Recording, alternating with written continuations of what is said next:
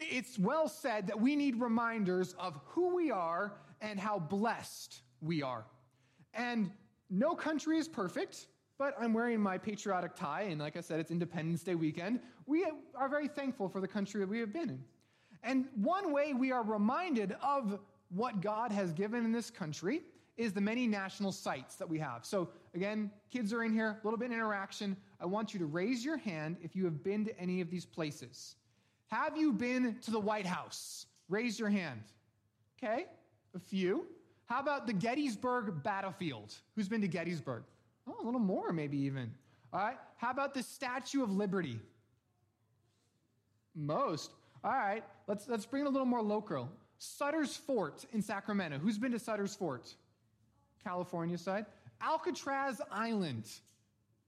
What's funny is my dad's lived in San Francisco Bay Area for like 30, 40 years and has never been to Alcatraz. Can't believe that. Who's been to the 9/11 Memorial? A few. Okay, and how about Ellis Island? So all these are important sites of history. And it's fascinating is I was on a tour in Israel, and I kept seeing in all their little important sites of history, these 19-year-old girls with automatic weapons walking around. And I'm like, what's going on here? And I found out Israel has an important policy to try and build patriotism in their people. One, they have mandatory military service. Every young adult serves in the military. But then on the military's money, they take those young men and women to every historical site. And they show them, this is who you are. This is the history of our nation and our people. And this is what you might have to fight for. Remember how blessed you are. The church, too, needs guidance and remembrance every generation. Let's be honest, in our own lives, we need it every day. To remember what God has done and the good that he is doing. In his wonderful book, The Gospel Primer, Milton Vincent says, we need to preach the gospel to ourselves every day because the gospel is the power of God. We need to remember that God is good and what he has done. This psalm does that very well. Psalm 126 is thanking God together. Israelite poems weren't like ours, where they had rhyming with sound, but often they had a rhyming of theme. And they were very well thought out poetry. Clearly, the main focus is in the repeated line, right? Over and over again, for his steadfast love endures forever. That's the focus of it. And so again, I'll say the first line, and then I'll point at you, and you'll say the second line as we read through this together, okay? But even as you think about the whole structure of the psalm, you can see it up there in a little bit, that there is a structure to the psalm. It starts off in the first section, exhortation to thanksgiving. Then it reminds us what God has made and done. Then how Yahweh struck Egypt. Then Yahweh struck the Amorite kings. And then it starts to work a way back saying that Yahweh has given gifts to Israel. And it finishes off with another exhortation of thanksgiving. It's what we call a chiasm or an X across. It goes in and out. This is a poetic way. And so we'll see there's this beginning and end call to give thanks. So if you're taking notes, and you'll see in there, we're going to talk about this in a simple way with a little acronym for the sake of memory. 5 ways God will never amend his promises. So you must thank him. There are 5 ways that God doesn't amend. He doesn't change his promises ever. And so you, whether you're a Christian or not, must give thanks to this God. It starts off in verses 1 through 3, focusing on thanks to God because he is God alone. We can give thanks that he is God alone. Verses 1 through 3. Last reminder, I'm going to read the line, and I'm going to point at you to say the next part, okay? All right, let's do this. Verse 1. Give thanks to the Lord, for he is good. Give thanks to the God of gods. Give thanks to the Lord of Lords. Excellent job. Now, this psalm begins with a command. Give thanks. Now, that doesn't quite get the understanding of the Hebrew there. Because it's not just give thanks like, thank you, God. It actually word means to confess or acknowledge the thanks because of what you have been given. All creatures, as we'll see when we get to the end of the psalm, must recognize the truth. God is good. Yahweh is good. Of course, the transliteration of L-O-R-D in caps into English is the name Yahweh. Theologians like to call this the omnibenevolence of God. You know the omnis. He's omnipresent, he's omnipotent, he's omniscient, and he's omnibenevolent. He is all good. Wayne Grudem defines God's goodness as that he is the perfect sum. He's the perfect source. He's the perfect standard to that which is wholesome, that which is for our well-being, that which is virtuous, beneficial, and beautiful. A lot of terms just to say that God isn't just like morally good, he is beautifully good. And Yahweh is the good God and good Lord of all. He is the God of gods. He is the Lord of lords. Everything is underneath him. No matter what a person's faith is, no matter if they claim to follow a different God, God, Yahweh, Jesus Christ, is their God. But perhaps the strongest evidence for this is actually found in this repeated word again and again. His steadfast love endures forever. In Hebrew, it's only just a couple words. It's just the love of him, the hesed love of him forever. Now, I know some people find this a little bit cheesy because it's a mouthful, but in the children's book, the Jesus Storybook Bible, they're trying to get a sense of what this word means. And they describe hesed as God's never stopping, never giving up, unbreaking, always and forever love. That's a bit of a mouthful. But again, never stopping, never giving up, unbreaking, always and forever love. And this gets a little bit of the richness and depth of this Hebrew word hesed. You can see how much power is in it to the psalmist because he keeps using it again and again and again. Why is God this way? Because of his unbreaking love. It's the love of God that moved him to make promises to Israel. And it's the love of God that keeps those promises with Israel. When Israel continually sinned, and you just know the story, we'll just get into it a little bit, they disobeyed God again and again. It is God's loving kindness, his steadfast love that is the reason he continues to help them. Perhaps most importantly, as Pastor Yuri has been showing as going through the book of Ephesians, that the greatest gift that God gives, the greatest expression of his loving kindness is found in Jesus Christ. In Ephesians chapter 2, verse 7, it says, "In the coming ages, he might show the immeasurable riches of his grace and kindness, his grace and kindness towards us in Jesus Christ." If you ever question God's goodness, if you ever wonder, is God really steadfast love? Is he kind? Remember, he killed his son for you. He put all of your punishment onto his son. That expresses his love and kindness, his steadfast love. Now, as you're going through this, you might ask the question, why does he repeat this over and over again? There's 26 verses, and he says this 26 times. And I think, and a number of commentators agree, that this is what in the Old Testament is called a covenant renewal, where they remember God's promises given to them and they commit to obey. So you might remember covenants are made to specific people, like the Abrahamic covenant. God came to Abraham and said, "I will bless you, and I will bless those who bless you, and I will curse those who curse you, and here's all the things you have to do." and I will be with you, and I will watch over you, right? And then Abraham dies, and Isaac comes on, and God meets with him and reminds him, oh, remember that covenant I made with your father? It's made with you as well. And then Israel's given a covenant at Sinai with Moses, and then they mess up for 40 years, and God meets with them in Deuteronomy and says, hey, remember that covenant I made with your parents? I'm making it with you. And Sunday nights, Pastor Yuri's teaching through the book of Joshua.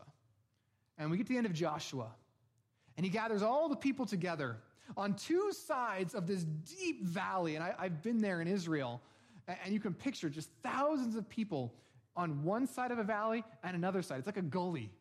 And they're just looking at each other, and they're gathering, and it's a great festival. And then Joshua gets up in Joshua 24, verse 23, says, put away the foreign gods that are among you. Pastor Yuri's been bringing up, like, they went through 40 years in the wilderness. They were brought into the promised land. You know what they still have? Idols. And he said, incline your heart to the Lord, the God of Israel. And the people said to Joshua, the Lord our God we will serve. His voice we will obey. So Joshua made a covenant with the people that day and put in place statutes and rules for them at Shechem. Now, he doesn't make a new covenant. The covenant is the same as what was made in Sinai. What he's doing is reminding them, hey, let's renew this covenant once again.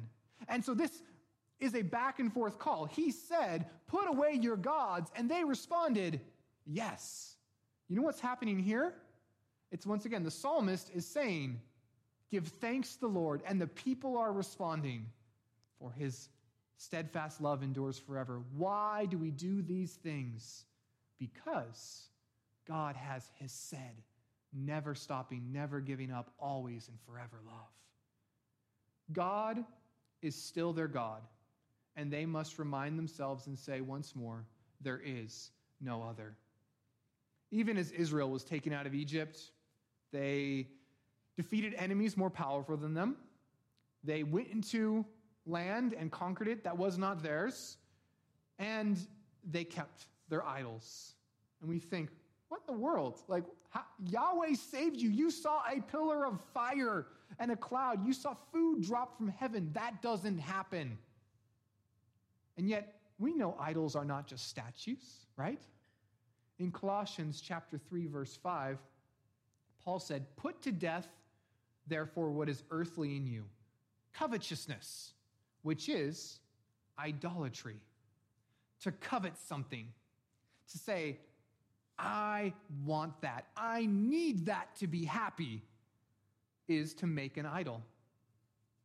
As often been said, our hearts are idol factories, constantly trying to pump out and form new idols that we think can be God for us. And in that moment, we need to remember, God is God. There is no other. And these truths need to be passed on to each generation. Just like Israel had to do this again and again to remind the people to focus them back on God, so today, every Christian parent, every Christian grandparent, every spiritual uncle or aunt or spiritual big brother or big sister needs to look at those around you and say, remember, God is God. He has carried me through these many years. I will not forsake him, and you shouldn't either. We need to remind each new generation, God is God. There is no other. Not enough just to say, be good. No, serve God. And we need to remind ourselves every day, God doesn't change. You know, it's so easy to make people your idol. You know, they disappoint you because people change. One day they're going to have expectations for you that you can meet, and the next day their expectations are going to shift. And you're like, I thought I was doing what you wanted, but you changed your mind. God doesn't change. You know, perhaps even as you're thinking about that idea of covetousness, being idolatry, and you start to think, you know, perhaps there's something in my life, I'm taking even a good thing that I would want, and I'm turning it into a God thing. It's becoming an idol in my life. And The first step to respond to those idolatries is simply to say and confess, no, God is God. Jesus is God. He is God and Lord of all. And so I take my desire for love from my husband, respect from my wife, a secure future, obedience from my children, good health, comfort in my life, a political system that I think works correctly. I put all those things under him because his love is better than life. We have to confess, I have placed something in the wrong position to you, God. It's yours. You give and take away, and like Job, I will say, blessed be the name of the Lord. That doesn't mean you can't desire that thing or try and even work towards it, but you must say, this is less important than God, because God alone is God. And because God alone is God, secondly, we can give thanks that he made all. Verses 4 through 9, the psalmist goes all the way back to the beginning, to creation, and says, give thanks that he made all. All right, ready? We're going to do this again. So I'm going to say it, you're going to repeat, starting in verse 4. To him who alone does great wonders. To him who by understanding made the heavens. To him who spread out the earth above the waters. To him who made the great lights. The sun to rule the day. The moon and stars to rule over the night. This, of course, is reflecting on the book of Genesis. In Genesis chapter 1, verse 1, the very first words of the Bible are, in the beginning, God created the heavens and the earth. The earth was formless and void, and darkness was over the face of the deep, and the Spirit of the God was hovering over the face of the waters. And God said, let there be light, and there was light. And God saw the light and was good, and the God separated the light from the darkness, and God called the light day, and the darkness he called night. And there was evening, and there was morning, the first day. And God said, let there be an expanse in the midst of the waters, and let it separate the waters from the waters. And God made the expanse and separated the waters from under the expanse from the waters that were above the expanse. And it was so. And God called the expanse heaven. And there was evening and there was morning, the second day. And God said, let the waters be the heavens be gathered together in one place, and let there be dry land. And so it was so. God called the dry land earth, and the waters that were gathered together he called seas. And God saw that it was good. Just jumping ahead to verse 16. And God made the two great lights, the great light in the rule of the day, and the lesser light to rule the night, and the stars. And God sent them in the expanse of the heavens to give light on the earth, to rule over the day and over the night, to separate the light from the darkness. And God saw that it was good. And there was morning, and there was evening, the fourth day. Here in verse 4 of Psalm 136, he starts this explanation of creation, of saying, to him alone who does great wonders. It's the word miracles, right? And I think we often think of miracles as when God breaks the natural laws, when God does something different. And there's something true to that. But theologian John Frame says miracles should be seen as an extraordinary demonstration of God's lordship. God showing that he is Lord of all. That's what he just said here. Like, give thanks to the Lord of Lords. What shows God is Lord more than when he said, let there be light in the midst of nothing? And you know what there was? Light. He said, let there be land, and there was land. Let there be sun and moon, and creation itself came into existence based merely upon his words. God made things. And while some people Deists will say that God is a cosmic clockmaker. He makes the clock and then he gives it to us and he walks away. And it's our responsibility to keep it finely tuned and working together. This psalm is very important because it's saying the same God who created is the same God who gives us steadfast love. He is the same God who is involved in our lives. And this is important. In the midst of a world where there were many gods competing over creation, Pastor James Hamilton writes, "The heavens were not made by the Greek gods. The sun is not some Egyptian deity, nor does the moon deserve worship. The stars are not pagan heroes shining up in the night sky. God made all these wonders to captivate and stimulate human imagination." As Psalm 19 says, the heavens declare the glory of God.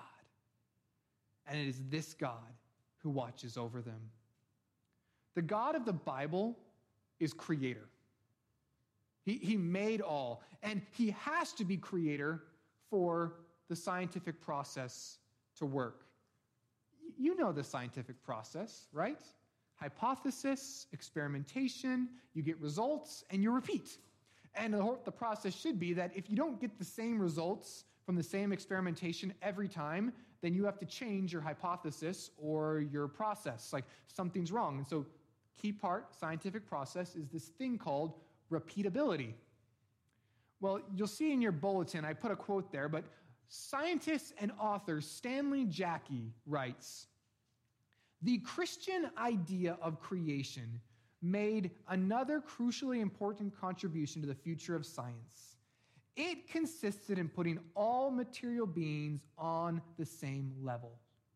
See, unlike the pagan Greek cosmos, there is no divine body in the Christian understanding of the cosmos. See, divine bodies in the ancient world are capricious. Gods could do whatever they wanted. And a world that is full of divine bodies does not behave in a repeatable manner. Ra, the sun god, could choose to rise today, or he could choose not. You weren't really sure. If you do one thing, he writes, one day, the same thing the next, there is no reason to expect that you will get the same result both days. See, the Christian belief in the Creator allowed a breakthrough in thinking about nature. Nature is repeatable because God, the Creator, is faithful. He made nature to continue on the same. Jesus Christ is the Creator. Creation isn't God. And today we live in a world of scientism. Now, many young people, you're going to hit a school somewhere, or even if you are listening on the news, you will hear this idea that science cannot be open to the idea of God no matter what, because, well, we refuse the evidence. Or we must listen to what is called the scientific consensus rather than the evidence and go through the scientific process.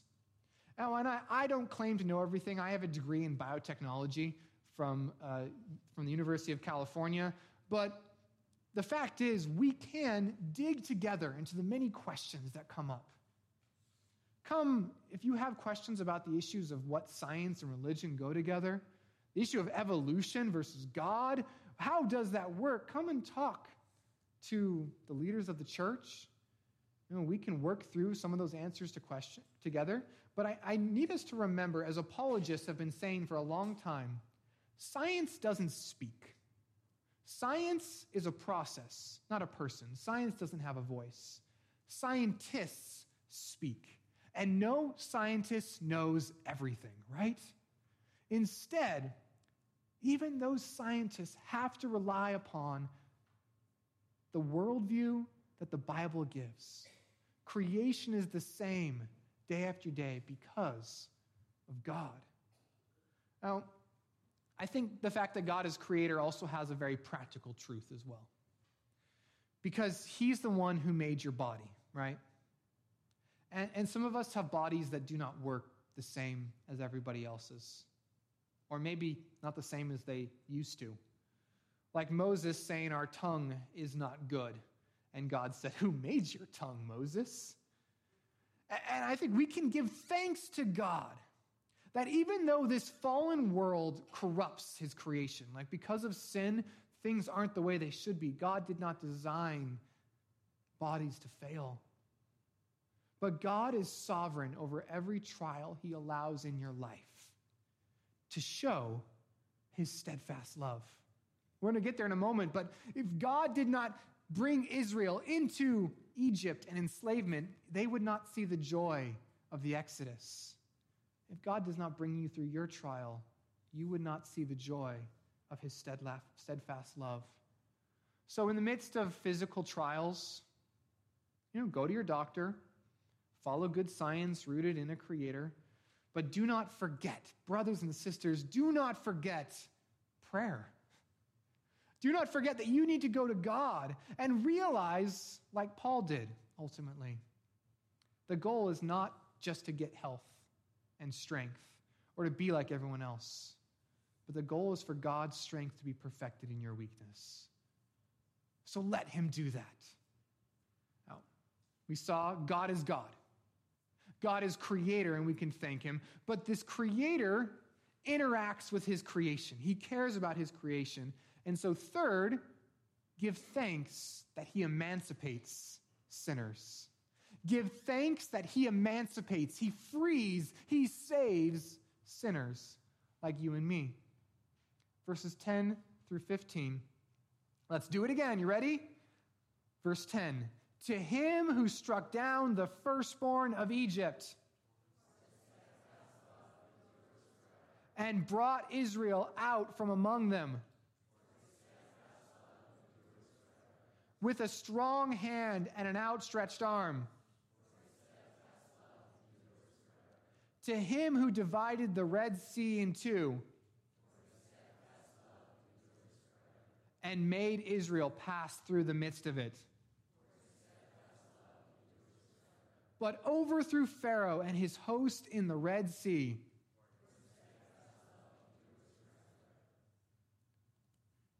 Verses 10 through 15. He emancipates sinners.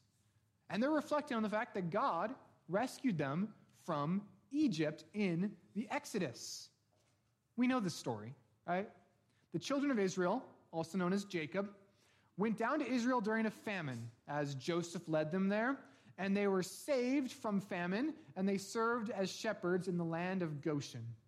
But a Pharaoh arose who did not know the good that Joseph had done for Egypt, and he starts to enslave the Israelites, and he starts to have their babies killed because he's worried about them becoming greater than the Egyptians, and he works them to death.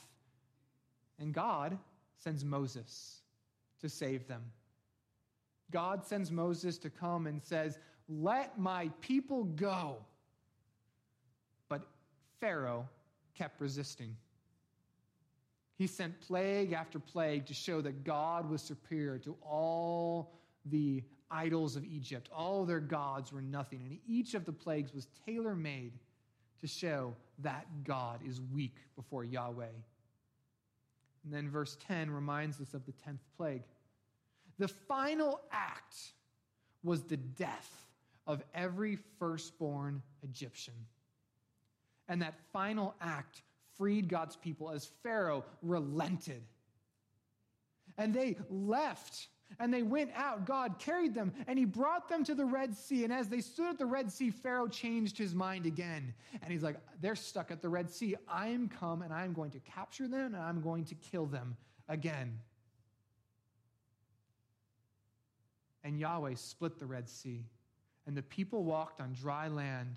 But Pharaoh, going into there, was killed as the waves rushed back over him. This love of God that saved the people is also synonymous with justice.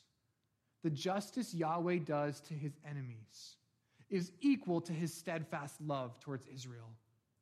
God stopping the sin of the Egyptians, even through something as scary as the death of the firstborn, is steadfast love, is saving his people.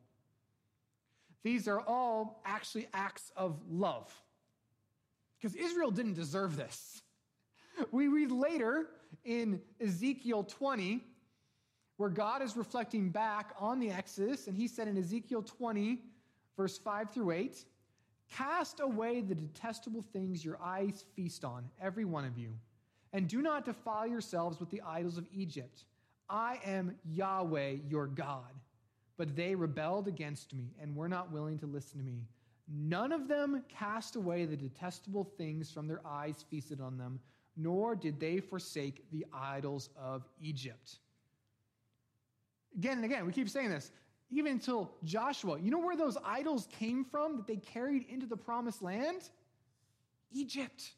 They were worshiping idols for 400 years. You know why they had to put blood on their doorposts?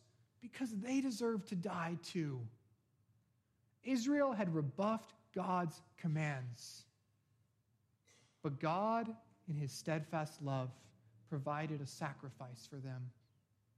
Their lambs. So the plagues fell on the Egyptians alone. God saves sinners. We all know the hymn Amazing Grace, right? Even my non-believing friends just love the beauty of Amazing Grace, especially with bagpipes, right? There's just something about the power of those. No other songs sound, no, I'm sorry, someone was not going to like it. There are few other songs that actually sound good with bagpipes, okay? But Amazing Grace sounds amazing, doesn't it? And the writer of that, John Newton, in the last 2 months of his life on earth, was barely able to speak. You recall, he was a man who was a slave trader for years, became a Christian, became a pastor, and he was barely able to speak, so he was having to write things down. But in those last 2 months, he was able to just barely get out the words, and his companions wrote them down. And he said, "My memory is nearly gone, but I remember 2 things: that I am a great sinner, and that Christ is a great Savior." Does that carry the same weight with you, Christian? That we can be thankful that God saves because we see that we are sinners. See, Pastor Yuri has been doing a great job going through the book of Ephesians and trying working us through this issue of salvation not really being about us. That we don't have right to say, well, I'm so great, I saved myself. I was smart enough spiritually to pick up on what God was selling. God was trying to give me the gift, and I accepted it, while all my friends, they're stupid. They didn't get it.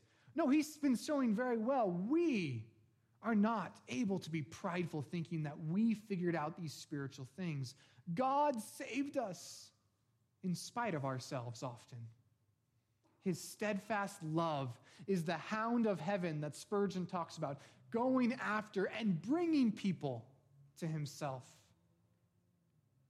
Thus, this means you and I, Christians, go into all the world and we tell people Jesus is the Savior. And we say it to the most undeserving, to the wicked terrorists and criminals. God's sovereignty has never been a problem for evangelism, because the source of hope for it, because we know God has people who can hear, and we tell them, do we not? God is a good God. He is a creator God. He is a saving God, and his love gives us opportunity then, fourthly, to give thanks that he defeats the nefarious. Had to come up with a good word for that. Nefarious sounds so good. He defeats the nefarious. He defeats enemies, the wicked. Verses 16 through 24. Again, go along with me, starting in verse 16. To him who led his people through the wilderness, to him who struck down great kings and killed mighty kings, Sihon, king of the Amorites, and Og, king of Bashan, and gave their land as a heritage to Israel, his servant. It is he who remembered us in our low estate and rescued us from our foes. The great kings, Sihon and Og. You probably have no idea who these people are. You're like, okay, why do each of them get their own line in this psalm? And that's understandable, but actually, their names are all over the Bible. If you're reading with us through the Bible in 2 years, we're in Joshua, and you may have come across this passage in Joshua chapter 2, verse 10, a few days ago. Joshua 2:10, Rahab. You know, the Rahab who saved the spies, Rahab, she says, we have heard how Yahweh dried up the water of the Red Sea. Pretty big deal. Before you, when you came out of Egypt, and what you did to the 2 kings of the Amorites who were beyond the Jordan, to Sihon and Og, whom you devoted to destruction. Crossing the Red Sea, defeating these 2 kings. These 2 kings are mentioned in Joshua, repeatedly, in the book of Psalms, in Nehemiah, in the book of Numbers. David mentions them. This is Israel's D-Day. So if crossing the Red Sea was like their escape, that's when the people were able to get across the English Channel and escape the Nazis. This is D-Day for them. Not necessarily the final victory, it's just the beginning, but this was the initial, we have made it in. The promised land is being given. In Numbers 21, you can turn there if you want to, or just listen. In Numbers 21, verse 21 through 25, I'm just going to highlight these. Israel sent messengers to Sihon, king of the Amorites, saying, let me pass through your land. And he says all these ways, we're not going to bother you, we're just going to come on through, just let us through. But Sihon would not allow Israel to pass through his territory. So he gathered all his people together, and he went out against Israel to the wilderness. You get that? They just wanted to pass through. They offered peace, as God told them, and he refuses, and they battle, and God gives victory. They took possession of the land of the Amorites who inhabited that country, and this becomes the first land for the tribes of the Transjordan across the river. Some of those tribes make their homes there. And they defeat him, and then they go a little bit further, and Og comes about. Og, Numbers 21, verse 34. But the Lord said to Moses, do not fear him, for I have given him into your hand and all his people and his land. And you shall do to him as you did to Sihon, king of the Amorites, who lived at Heshbon. Og comes out to battle them, to try to destroy Israel as they come through, and he is defeated. And they take his land as well. And the first beginnings of the promised land are being created. These kings were defeated, not by Israel's greatness, but by Yahweh. Because they decided to fight and to try and say, we don't want Israelites and we do not want Yahweh, their God. Now back in Psalm 136. After recounting this history and remembering how God started giving them the land, the psalmist makes an interesting turn in verse 23.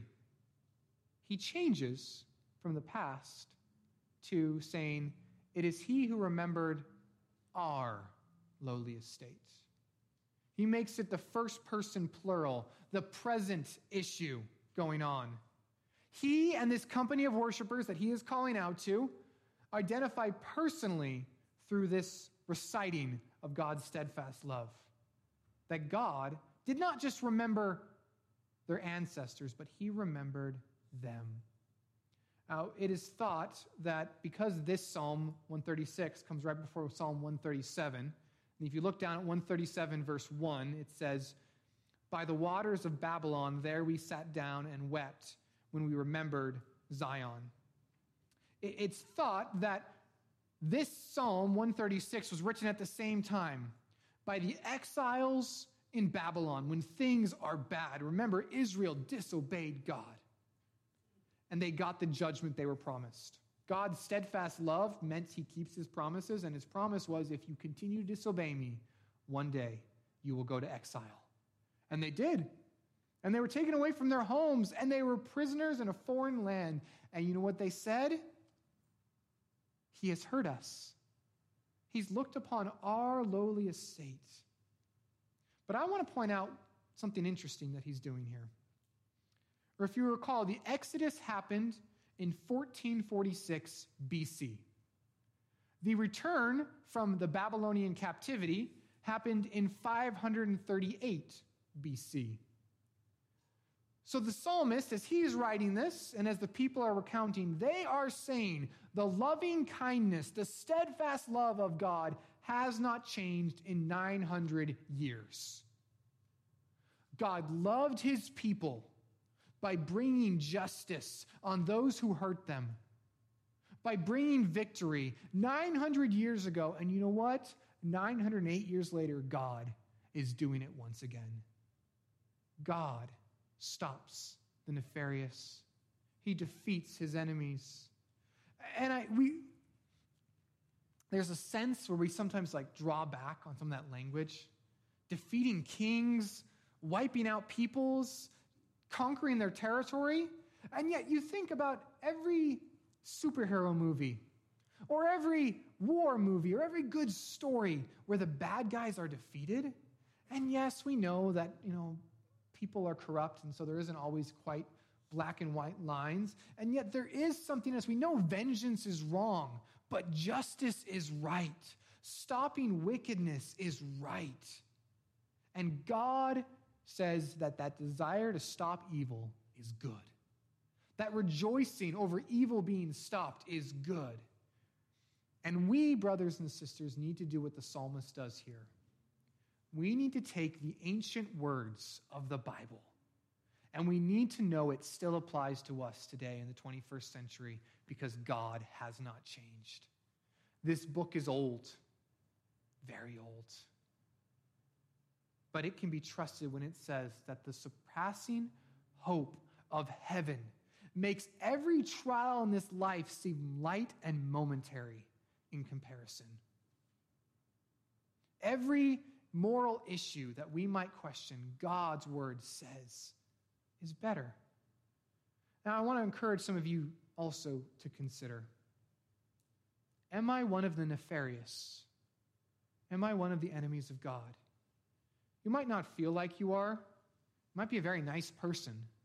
You might be a good religious person who believes in religious things, who goes to church at times.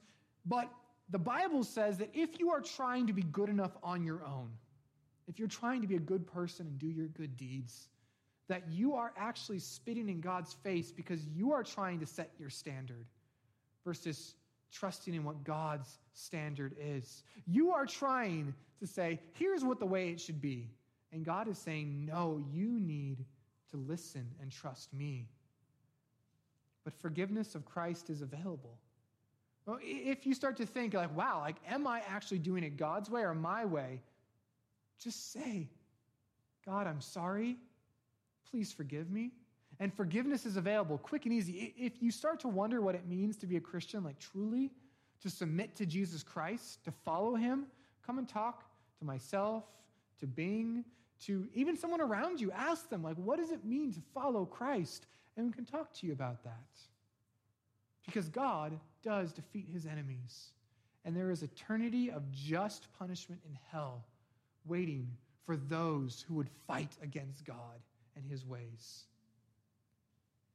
The psalm concludes, the final two verses. After reflecting on he is good, he is creator, he is savior, he is the defeater, and lastly, give thanks that he distributes every good thing. Verse 25 through 26. Last time, you guys have done great. He who gives food to all flesh, give thanks to the God of heaven. All flesh is all creatures on earth. They get their food from him. As James says, James 1:17, every good and perfect gift is from above, coming down from the Father of lights, with whom there is no variation or shadow due to change. All blessings come from Yahweh.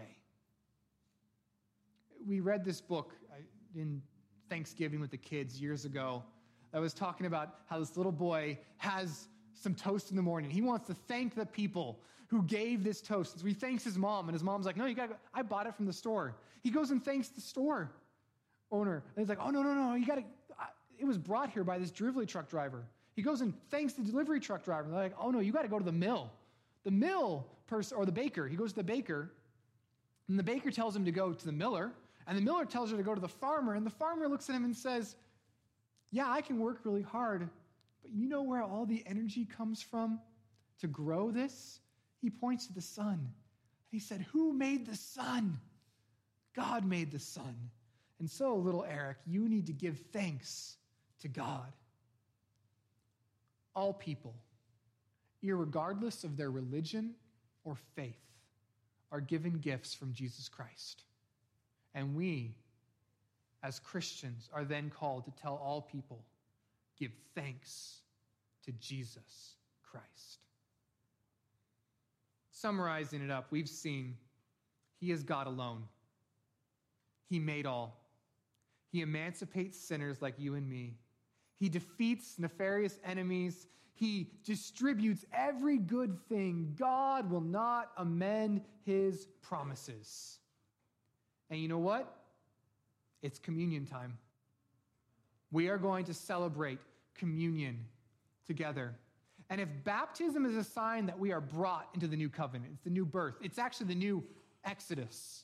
Israel passed through the Red Sea, we passed into the waters. Baptism is initiation.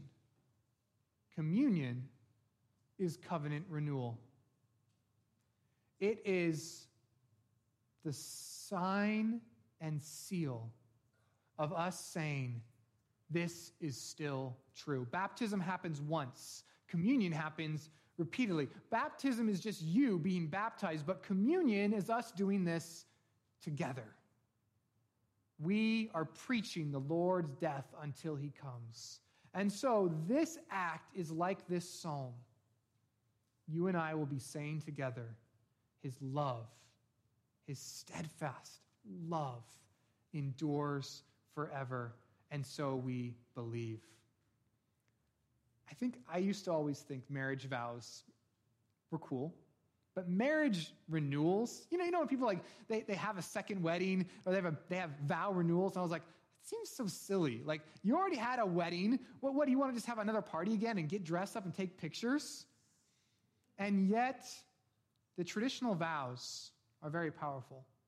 They say, in the name of God, I blank take you, so-and-so, to be my wife or husband, to have and to hold from this day forward, for better, for worse, for richer, for poorer, in sickness and in health, to love and to cherish until parted by death. This is my solemn vow. And a vow renewal is simply saying, you know what? That promise is still enacted. That promise is still true. And that love is what we're talking about, the steadfast love of God. God's love is for better, for worse, for richer, for poorer, in sickness and in health, to love and to cherish until he brings us home. May we renew that again together. Let me pray. Lord, we pray for this time as we remember what you have done, how you have cared for us, O Lord, and how you grant us just the blessing of your Son. May we remember now his life and death, his body given for us. May, Lord, more people come to believe you because of the praise of your wonderful name, O Jesus. Amen.